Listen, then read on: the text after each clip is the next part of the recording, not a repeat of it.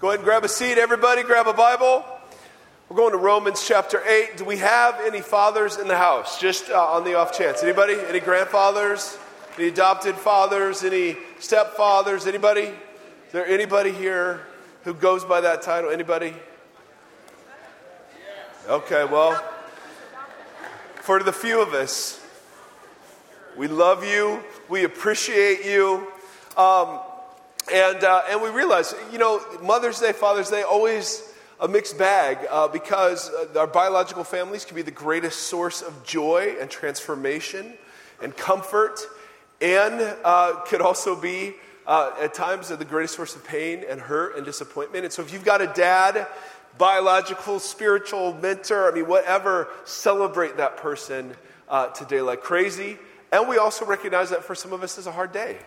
Maybe you're a dad and you're estranged from one of your kids, or maybe you miss, like my dad died in 2007, and every Father's Day you just go, I'd love to be able to have a barbecue with him. And so today, for some of us it's a mixed bag. So I want to pray for that. I also want to pray for Charleston. My heart has been so burdened by the two narratives coming out of that city this week. One narrative is race, and that racism still is alive and well in America, and the church has to stand against it. And the other narrative is a group of Jesus followers who, in the aftermath of those murders, got on media and spoke words of forgiveness and kindness at great cost to themselves. I have not been as proud of the Church of Jesus as I have been this week because of that remarkable crew. And so I want to pray for that. I want to pray for us. So join me if you would. Father, it is a great privilege to call you Father. And we recognize that even the good fathers among us, we're just pale, faint echoes of what you are to us. And so God, we celebrate the fact that you've gifted biological families to us.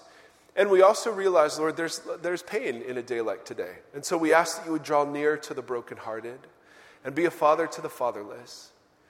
And Lord, in particular, we think of the men and the women at Emmanuel AME in Charleston and the fact that they had services today to proclaim the grace and truth of the Lord Jesus. Father, we realize that even in the church, the sin of racism still exists. We just pray you'd root it out in the name of Jesus. And we pray, Father God, for your continued grace over the families and the relatives and the friends of those who've been murdered. And we pray for this young man who is utterly held in the grip of satanic forces. We pray for his deliverance. And only you can bring good out of this horror. And so we ask that you would do so to your praise and your glory. And we thank you for this tribe of Christ followers that has worked so diligently at great cost to represent you well to this man. And so, Lord, in the name of Jesus, we pray that your will would be done in Charleston as it is in heaven. And all God's people said, Amen. Amen. All right, let's go to Romans chapter 8. We're in a series just looking at what a church is. If it's not an event, if it's not a place, if it's not a program, it turns out to be a crew of people who were to put Jesus on display. And so Paul, in the book of Romans and other places, he speaks of the salvation that's to characterize God's people in some interesting ways. Romans chapter 8, verse 24. For in this hope we were what? In this hope we were saved. Does that sound past tense to you? Yeah, we were saved. There was a moment when you crossed from death to life. There's a moment when you cross from lies to truth. There's a moment when you go from the kingdom of darkness to the kingdom of the Son whom God loves. There's a moment. And so Paul writes to people saying, you were saved. Notice chapter 13, same book, Romans chapter 13. Notice how he speaks of salvation here, verse 11. Romans 13:11. And do this, he says, understanding the present time. What's the present time? The hour has already come for you to wake up from your slumber, because our salvation is what? Nearer now than when we first believed. Now that sounds like it's future, right? Right? So you believed sometime in the past, And as you've gone through time, your salvation is actually closer to you. So Paul speaks of salvation in the past, and he speaks of salvation in the future. And then let's go to Philippians 2. I wonder what tense he'll use here. If there is a gift for overmaking obvious points, I have a high degree training. Philippians chapter 2, verse 12. Very familiar passage for some of us. Therefore, my dear friends, Paul writes, as you have always obeyed, not only in my presence, but now much more in my absence, continue to work out your salvation with fear and trembling. Now that sounds like an ongoing process, wouldn't you agree? So, shocking, Paul speaks of salvation in the past tense. You have been saved. He speaks of it in the future tense. You will be saved. And he speaks of it in the present tense. You are currently being saved. Now, you might go, yeah, no duh, thanks. But that has a very profound point of application. It means that salvation isn't a one-time event. It is an ongoing process. Yes, there's a moment when you cross over from death to life. Yes. But salvation is still being spoken of as a current reality even after that moment has passed. You were saved. You will be saved. You are being saved. That means salvation is a process. And we, the people of God, the tribe of Jesus, are in process. So think about when Jews would hear the word salvation, they did not think of somewhere in heaven with clouds and wings and streets of gold. When Jews heard the word salvation, salvation was an Exodus word. Salvation for the Jewish mind was deliverance out of Egypt and into the promised land. Now, the question is, when was Israel saved in that respect? Was it the moment that God first came to Moses and said, I'm going to deliver my people? Was it when the first plague happened and we knew God was serious? Was it when the 10th plague happened and Egypt let them go? Was it at the Red Sea when Egypt decided not to let them go and God parted the Red Sea? Was it when they got to the mountain at Sinai and God gave them his grace covenant? Or was it when they got to the cusp of the promised land, they disobeyed, and so God led them 40 years and then back? At what moment were they saved? Well, the answer is at every moment, right? They had been saved, they were being saved, and they would be saved. And that process took like 42 years for the fullness of their salvation, for them to find themselves in the promised land. Point simply being this: you and I turn out to be all in process. In fact, go to Luke. Now, we're going to Luke 18. We will be here probably in 4 years. If you're new, we've been in this 2-year process of getting to Luke 11. And so we're not quite sure when 18 will make an appearance. But just to remind you how great Luke is, we'll go to Luke 18. What God does is God meets people where they are at and then invites them to take the next step in their journey, right? This is how God works. We're not saved into immediate perfection. It's a process. You have been saved, you are being saved, you will be saved. You see it in the Exodus, and you see it with us thousands of years later. So Jesus will meet somebody, and he'll know exactly where they're at, and he will invite them to take their next step with him. So Luke 18, verse 18, many of you have heard this story before. A certain ruler came up to Jesus and said, "Good teacher, what must I do to inherit eternal life?" And eternal life for the Jewish mind wasn't life in heaven. It was life in the age to come with Messiah. And this was a standard Jewish question. It's like asking somebody, hey, do you believe you can lose your salvation? Do you believe in predestination? I mean, it's a way to find out kind of what strand of theology you're from. And so Jesus responds very rabbinically. He says, why do you call me good? No one is good except God alone. Are you saying anything about me then by calling me good?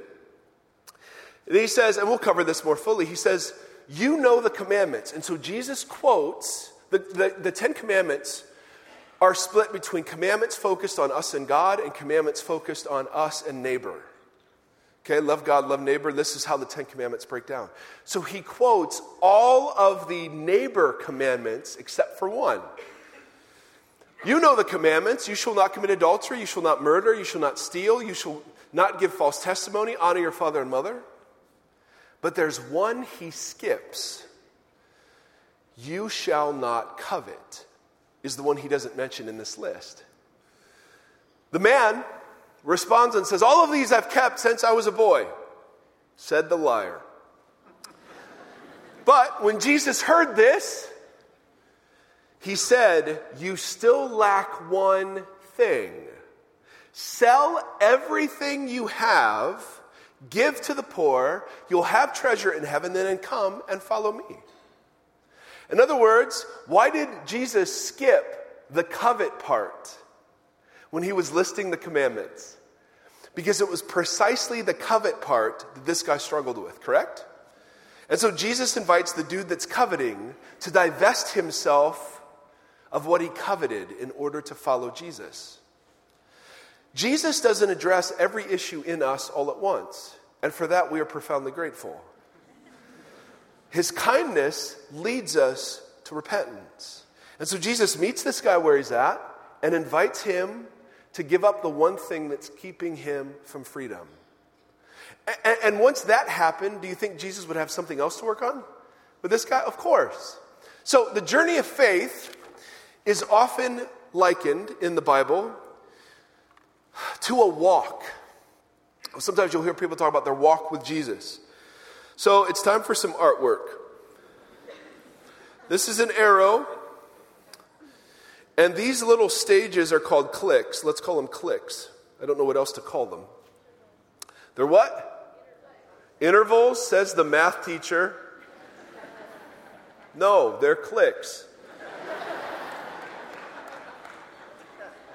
I'll give you a whole number.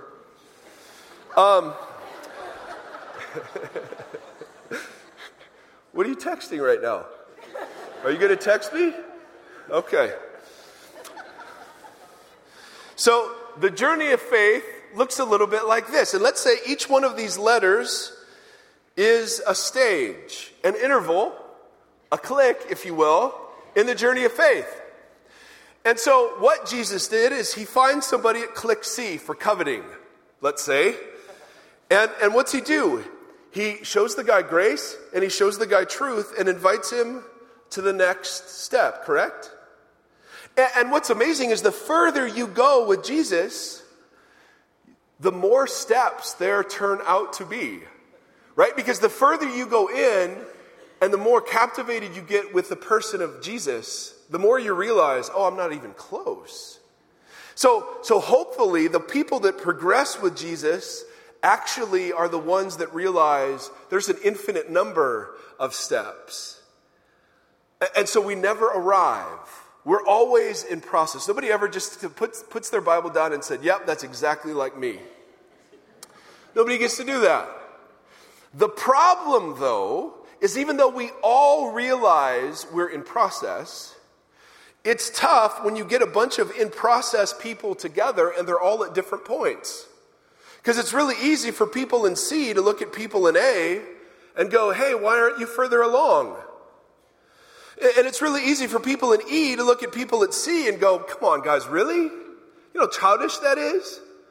And so what begins to happen is when we're thinking about ourselves, it's all grace. Yeah, I'm in process. But when we start thinking about each other, the church, instead of a place of grace, can become a place where we're all just kind of comparing where we are. And so you've got the D's judging the C's, or you've got the D's saying, listen, if you're going to be a part of our tribe, you've all got to look like D. And the poor A's, for some, just showing up into a place like this is like the biggest click of all. And so the danger in a tribe of imperfect fellow journeyers is that we look back and forget what it was like. Right? So the word that describes this whole journey is the word grace. Go to Romans chapter 3. Oh, the artwork. You're welcome. Romans chapter 3. We're going to talk about grace. Notice how Paul speaks of grace. Romans 3:23, there is no difference between Jew and Gentile Gentile just means non-Jewish. For all have sinned and fall short of the glory of God, and all are, past tense, justified freely by his what? Grace. So guess what saved you back then? What was it? Grace. Go to Romans chapter 5. Oh, we're doing the tense thing again. Oh, this is fascinating, Mike. Wow. Notice Romans chapter 5. I get paid for this kind of stuff. Romans chapter 5. Therefore, verse 1, since we have been justified through faith, past tense, we have peace with God through our Lord Jesus Christ, through whom we have gained access by faith into this grace, what? In which we now stand. So it wasn't like grace rescued you in the past and then now something else is rescuing you. It's no, it was grace then and it's grace now. Let's go to Titus, underappreciated book, last of the T books written by Paul. Thessalonians, Timothy, Titus. Highly paid, trade professional right here. Titus chapter 2.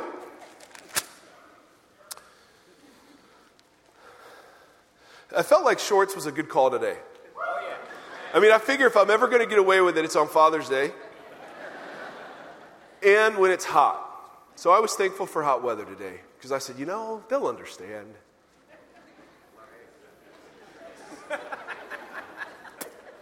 Titus chapter 2, verse 11. For the grace of God has appeared that offers salvation to everyone.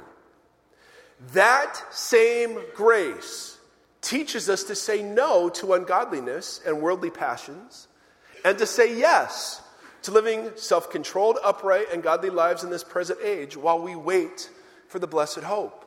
So even in the future, when you're learning to say yes to the new self and no to the old self, it's still grace.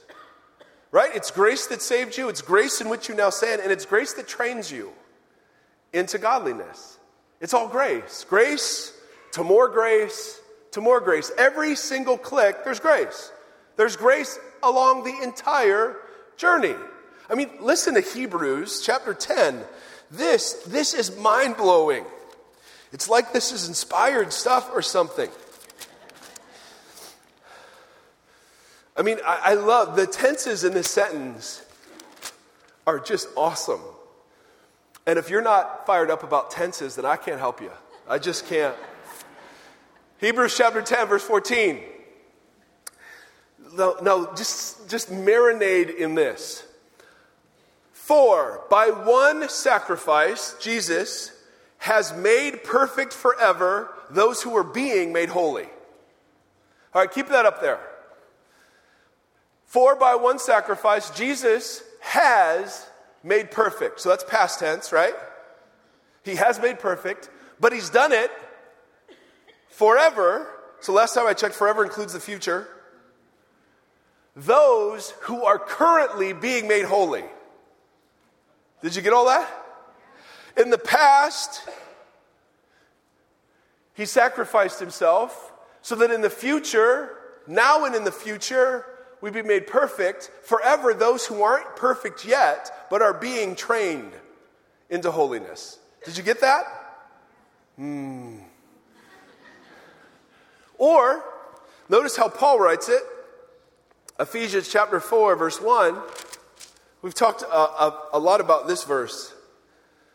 So it's grace to grace to grace. Salvation is past, it's present, it's future, and grace is past and present, it's future. It's not like grace saves you and then you got to figure it out on your own.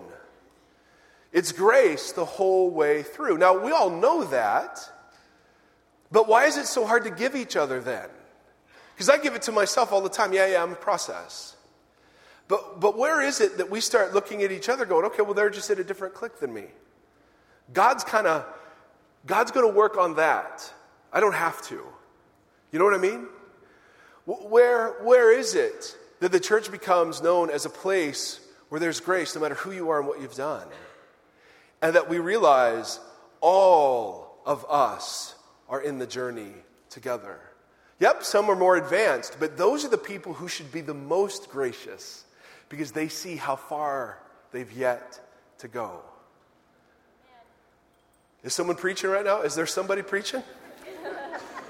Ephesians chapter 4. Now, in 3 chapters in the book of Ephesians, Paul, all he does is tell the church what's happened to them in Christ.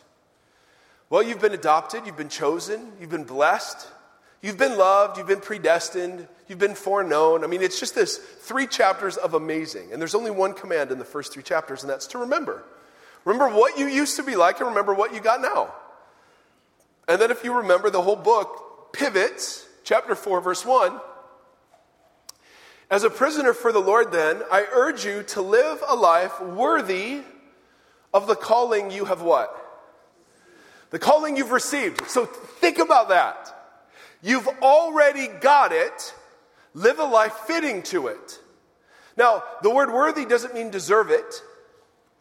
And it doesn't mean pay it back. It means live a life fitting for the calling you've already got.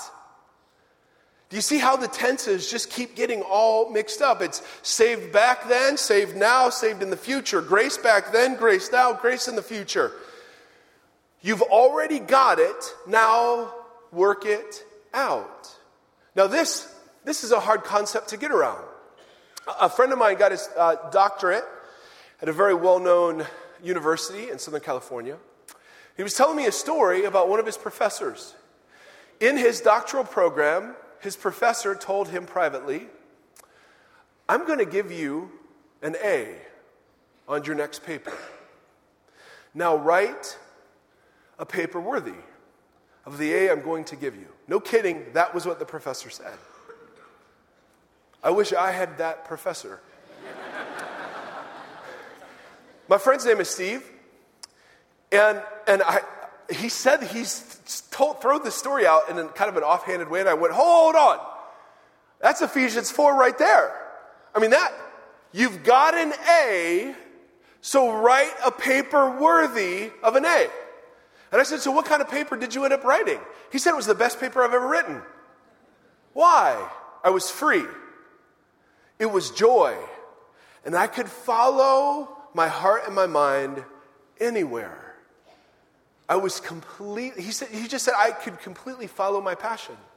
He said it was the best paper he's ever done. Now, is it possible that what Steve could have done is turned in a paper that said this, Dear Dr. So-and-so, this is my paper, give it an A, love Steve. Could he have done that? And would he have still gotten an A? Yes, he would have still gotten the A. But how unfitting would that response have been to the grace already shown? See, that's why Paul, when he's preaching grace to the Romans, he'll say, listen, I know what you're thinking. You're thinking, well, if we're under grace, then let's sin all the more. And what's he say? May it never be. It's not fitting. But even when you presume upon grace, it's still grace. So imagine your life like a paper. And imagine the divine professor looking at your life saying you're going to get an A. You're gonna. At the end, by the time the thing's all said and done, you got an A. You got an A. You got an A. Write a life worthy of an A. Satan is real. Evil is real. The battle is fierce. We're all going to die. Some of it's going to be horrific. But don't be afraid. You all get A's. You all get A's. And the A turns out to be worth whatever it is you have to sit through to get it. Imagine if a whole community of people believed that. First, about themselves. I mean, why do I feel like I always have to apologize when I come before God? Because I'm a screw-up. I'm a misfit. Frankly, I'm the biggest sinner in this room. And I kid you not, because I'm the only sinner I really know. Right? I don't know your motives, I know mine. I don't know your darkness, I know mine. So Paul calls himself the chief of sinners. I disagree. I'm chief of sinners. And what God's inviting me into in the cliques, well, that's a different progression than your progression, correct? So the Church of Jesus is needed, though, to speak into each other's papers, but we're never given permission to assign grades. So, you're at clique B. Jesus is inviting you to clique C. The church is to be the place where we remind people of how great clique C is. Where we're not looking backward in judgment. Well, those kids, shouldn't they know better than when we were kids? I mean, however it is you look back, it's actually the place where you say, I remember what that's like. See, why are support groups so powerful when churches are not? Because when you go to a support group, who are you running to? Fellow strugglers. Well, it's supposed to be like that here. And even when we're helping each other write our life's term paper, even then, it's all grace. So that Tim's a big sinner too. I don't have to know him, but I just know. The scriptures say, let's say I see something in Tim's life that God's working on. I'm to view Tim's sin as a speck in his eye compared to the plank in my own. So even when we are confronting each other, we do it as fellow sinners, saved by grace. Imagine if a whole group of people believed this about themselves. That we're screw-ups, we're misfits, and his kindness leads us to repentance. I have so much work to do. I have so much darkness in me. And the temptation, when confronted with that darkness, is to just go find someone who's a little worse off. What happens when you get a whole crew of people together who are each individually convinced they're the biggest sinner in the room? Then you start looking like a place where Jesus will show up. Right? It's grace. The whole thing. It saved you. It saves you. And it's waiting for you. It's waiting for you tomorrow when you screw up. It's waiting the next day. You're getting an A, guys. You're getting an A. You're getting an A. What's there to be afraid of? You're getting an A. All right? You don't have to give. You don't have to serve. You don't have to read. You don't have to pray. You're getting an A. Now live a life worthy of an A. You already got one. It's done. There's no sacrifice left. He's not looking for drudgery and obedience that's just done by guilt and fear. He's looking for joy. You're his kids, for crying out loud. You got an A. So live an A. And remind people who are around you, they get A's too in Christ. And though our job is not to assign grades, that we got one guy that does that. That's King Jesus. We can help each other along the way, but only as people who have a whole heck of a long way to go ourselves. I mean, think about a church that's like this. We were out Friday night, wife and I and a couple of friends, at one of Brea's finest eating establishments. And we're plowing through some steak. I'm not going to lie. There's one person at our table that was a vegetarian. My wife and I tried to make her as uncomfortable as possible. She gets a steak, I get a bigger steak, it's beautiful. Throw in some potatoes. She's at clique B. We were just inviting her to clique C. Or maybe it's the reverse, I'm not sure, I don't know. So our server, C for cow, yes, exactly. We were at clique C. So our server comes up and she says, hey, some people recognize you from church, and they decided to pay for your meal. So, I mean, we're looking around. I didn't see who it was. I felt immensely grateful. I said, hey, did they tip you? Oh, man, incredibly. They just took great care of us. Your bill has been paid.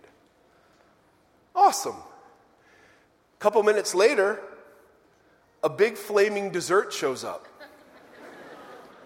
that they set on fire, which it's points right there.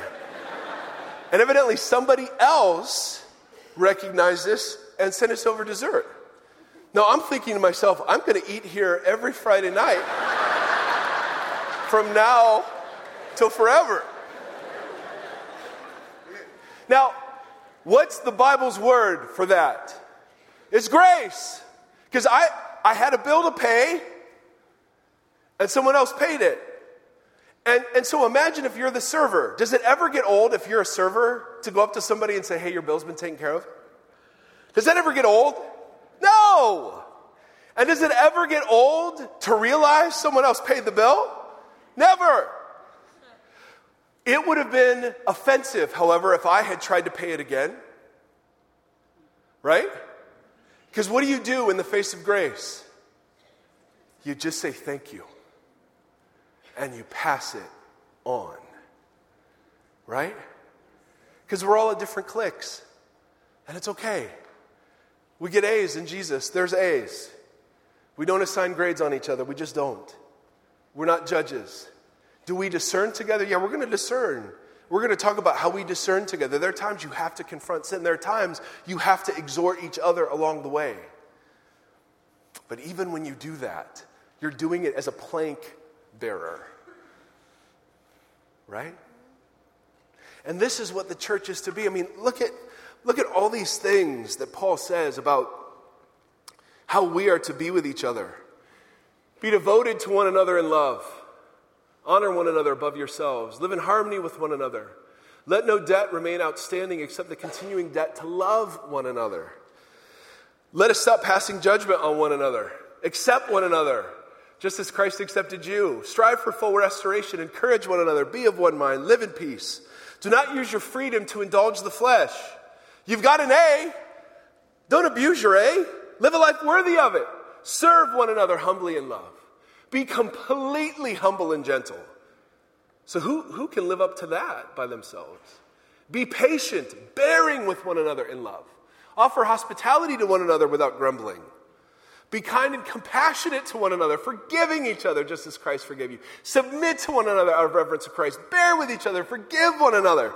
I mean, this is incredible. Encourage one another. Spur one another on. Confess your sins to one another. Do you know what all of these one another's presuppose? The continuing sinfulness of God's people who are all in process. See, if we were saved into perfection instantly, then the only command would be congratulate one another. Right? But as it is, we're all a bunch of screw-ups. So that's why he's got to say like 87 times, hey, forgive each other. Forgive each other. They're at a different clique. You're at a different clique. Forgive each other. Because he forgave you. Love each other. It's not going to happen naturally. You're not alike. Love each other. Bear with one another. Oh my goodness. Doesn't that sound like in-laws? Bear with them. I mean, the church, and if you're here and you have a huge issue with hypocrites in the church, that's the only kind of church people there are. All right? That's all we got. There's only one who was perfect. There was only one who truly, purely, and wholly shows the beauty and majesty of the invisible God. And that is the man, Jesus Christ. That's it. And all we're trying to do is to get to the place where grace doesn't stop with us, it gets passed along. That's all we're trying to do. Because it's grace the whole way through.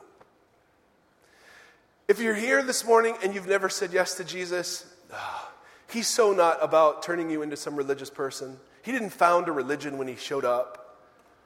No, he is the very revelation of the invisible God, who turns out to be infinitely cooler than we thought God would ever be. Who just sought out sinful people on the margins, because sinful people are the only kind of people there are. And the really sinful people happen to be way more honest than the people who think they're righteous. So in this place, there's no room for self-righteousness. There just isn't. Why? Because there's an infinite number of cliques between me and Jesus. We've forgotten what it was like to be at clique B. So let us be a family together who steps first into the reality, you've got a calling, now live a life fitting. By one sacrifice, he has made you perfect forever, and you're now being made holy. I just love that. So let's pray. Father, Lord, you see the darkness and sin in my heart. I hate it. God, I sit and look at my life, and I shake my head at the darkness therein. And Father, I pray that for all of us who live in Christ, you would shatter the false conceptions of what you're like and what life with you is like, and replace them with the unbelievable freedom and majesty of your grace and your truth. God, in the name of Jesus, please blow through this place and war against our self-righteousness, our pride and our performance, the debt of gratitude we think you owe us for our obedience, and demolish all of those things and replace them with the majesty and the beauty of the Lord Jesus.